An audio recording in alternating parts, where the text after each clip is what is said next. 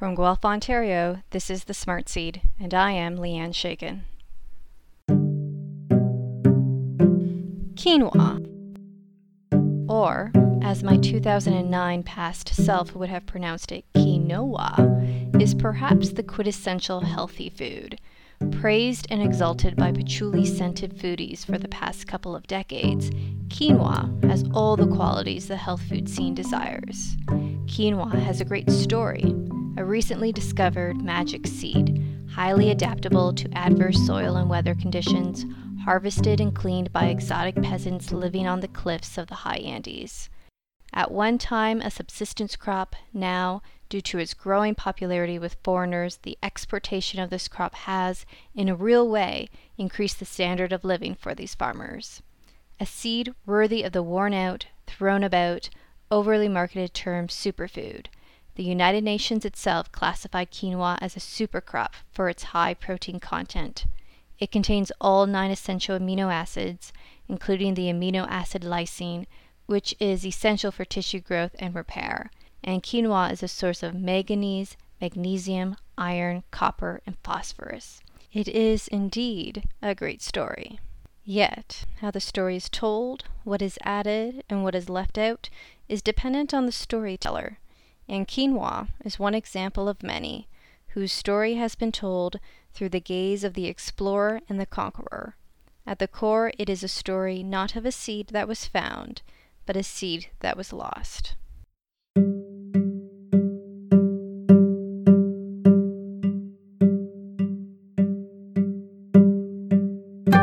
According to some academics, quinoa can be considered one of the oldest crops in the Andean region, a region that spans the countries of Ecuador, Peru, Bolivia, Colombia, Chile, and Argentina.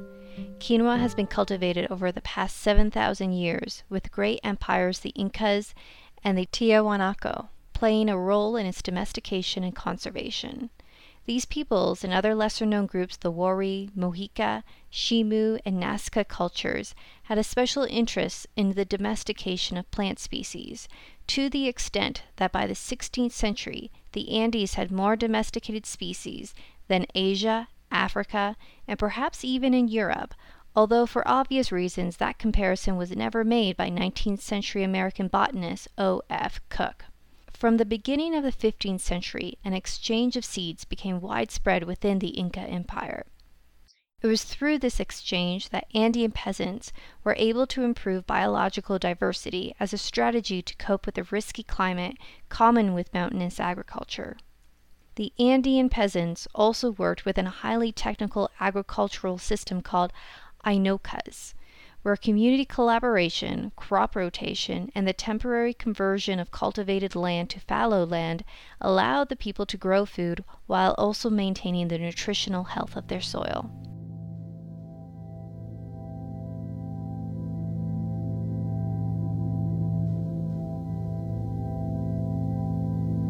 In the 16th century, however, the Spanish arrived, and along with their guns and diseases came their food, which disrupted the Andean agriculture. Over time, quinoa, which the Incas had considered sacred and was referred to as the mother grain, became marginalized and lost its influence with the population writ large. Quinoa returned back to its beginnings. The Andean farmers continued to grow it, but only for their own sustenance. For those who lived in more urban centers in the Andean countries, it all but didn't exist. Quinoa and other native crops were replaced with barley, wheat, oats, beans, and peas. These new crops that were introduced by the Spanish did well at high altitudes, and compared to quinoa, they were easy to process. Quinoa seeds are naturally covered with an unpalatable coating called saponin, which needs to be removed prior to consuming. It is a labor-intensive process. Economically, it made sense to make the switch. Food is food, right? So, if it was easier to produce and cheaper to trade the Spanish imports, what if anything could be lost? Well, actually quite a lot. As I've said before, although I know there are many who despise the term, quinoa is kind of deserving of the superfood status. First off, it's ridiculously versatile. You can eat the seed and the leaves as is, or turn the seeds into flour.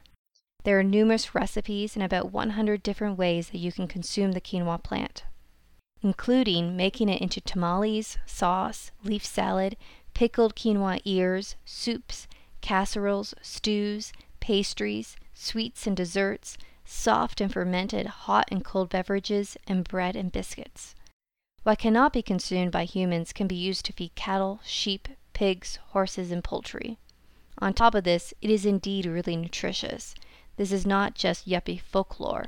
The United Nations declared 2013 the International Year of Quinoa, which, granted, could have been a reaction to some great lobbying efforts by shareholders of quinoa, but in an effort to not sound overly pessimistic, it could also have been generally warranted. Quinoa not only contains all essential amino acids, trace elements, and is gluten-free, it is the only plant known today that does. There is no substitute.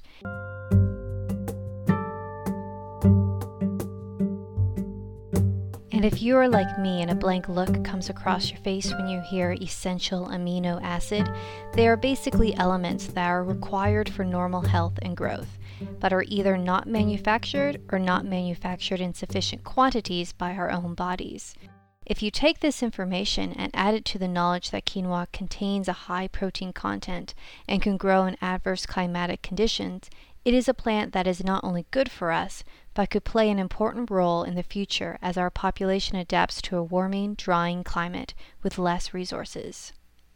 Currently, quinoa cultivation is slowly spreading to pockets around the world. Farmers in North America, Africa, Europe, and Asia are experimenting with this seed, which is closely related to beets and spinach. This increase in cultivation will hopefully lower the price of quinoa, which is currently too expensive for the average individual to consume. The hope, though, is that any change in the marketplace will be considered with care so that it won't have a negative impact on the Andean quinoa farmers. Fundamentally, quinoa has become the plant it is today because of the Andeans' meticulous efforts to maintain a diverse genetic pool. If quinoa is to play a role in our future food stability, it cannot go the way of corn and soy, where the number of varieties planted are few and far between. As quinoa continues along its trajectory, slowly finding a place in our food and diet, we should remind ourselves to treat it with reverence. The effort it takes to produce and what it provides should not go unnoticed or be unknown.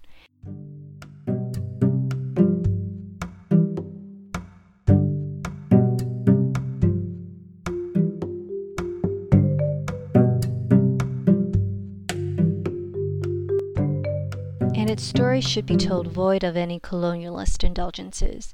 We do not need to exoticize the farmers or claim it as something we found. Its attributes were known thousands of years prior to our meddling by great empires that were not our own. It is because of our colonialist actions that quinoa is only now taking to seed in different places and different soils.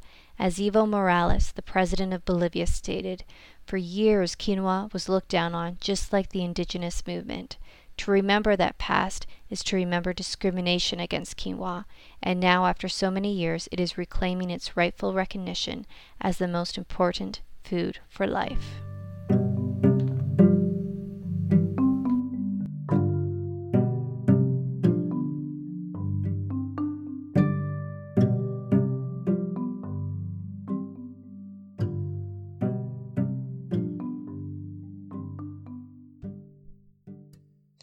Thank you to the Blue Dot Sessions and DR from the Free Music Archive for their music contributions. Source material for today's article was from the Food and Agricultural Organization of the United Nations. All links can be found at my website, www.thesmartseed.ca. Apologies go out to you, the listener, for being forced to listen to me butcher a few non-English words. I think I'll blame it on my childhood speech impediment. That's it for now. Stay curious, my friends.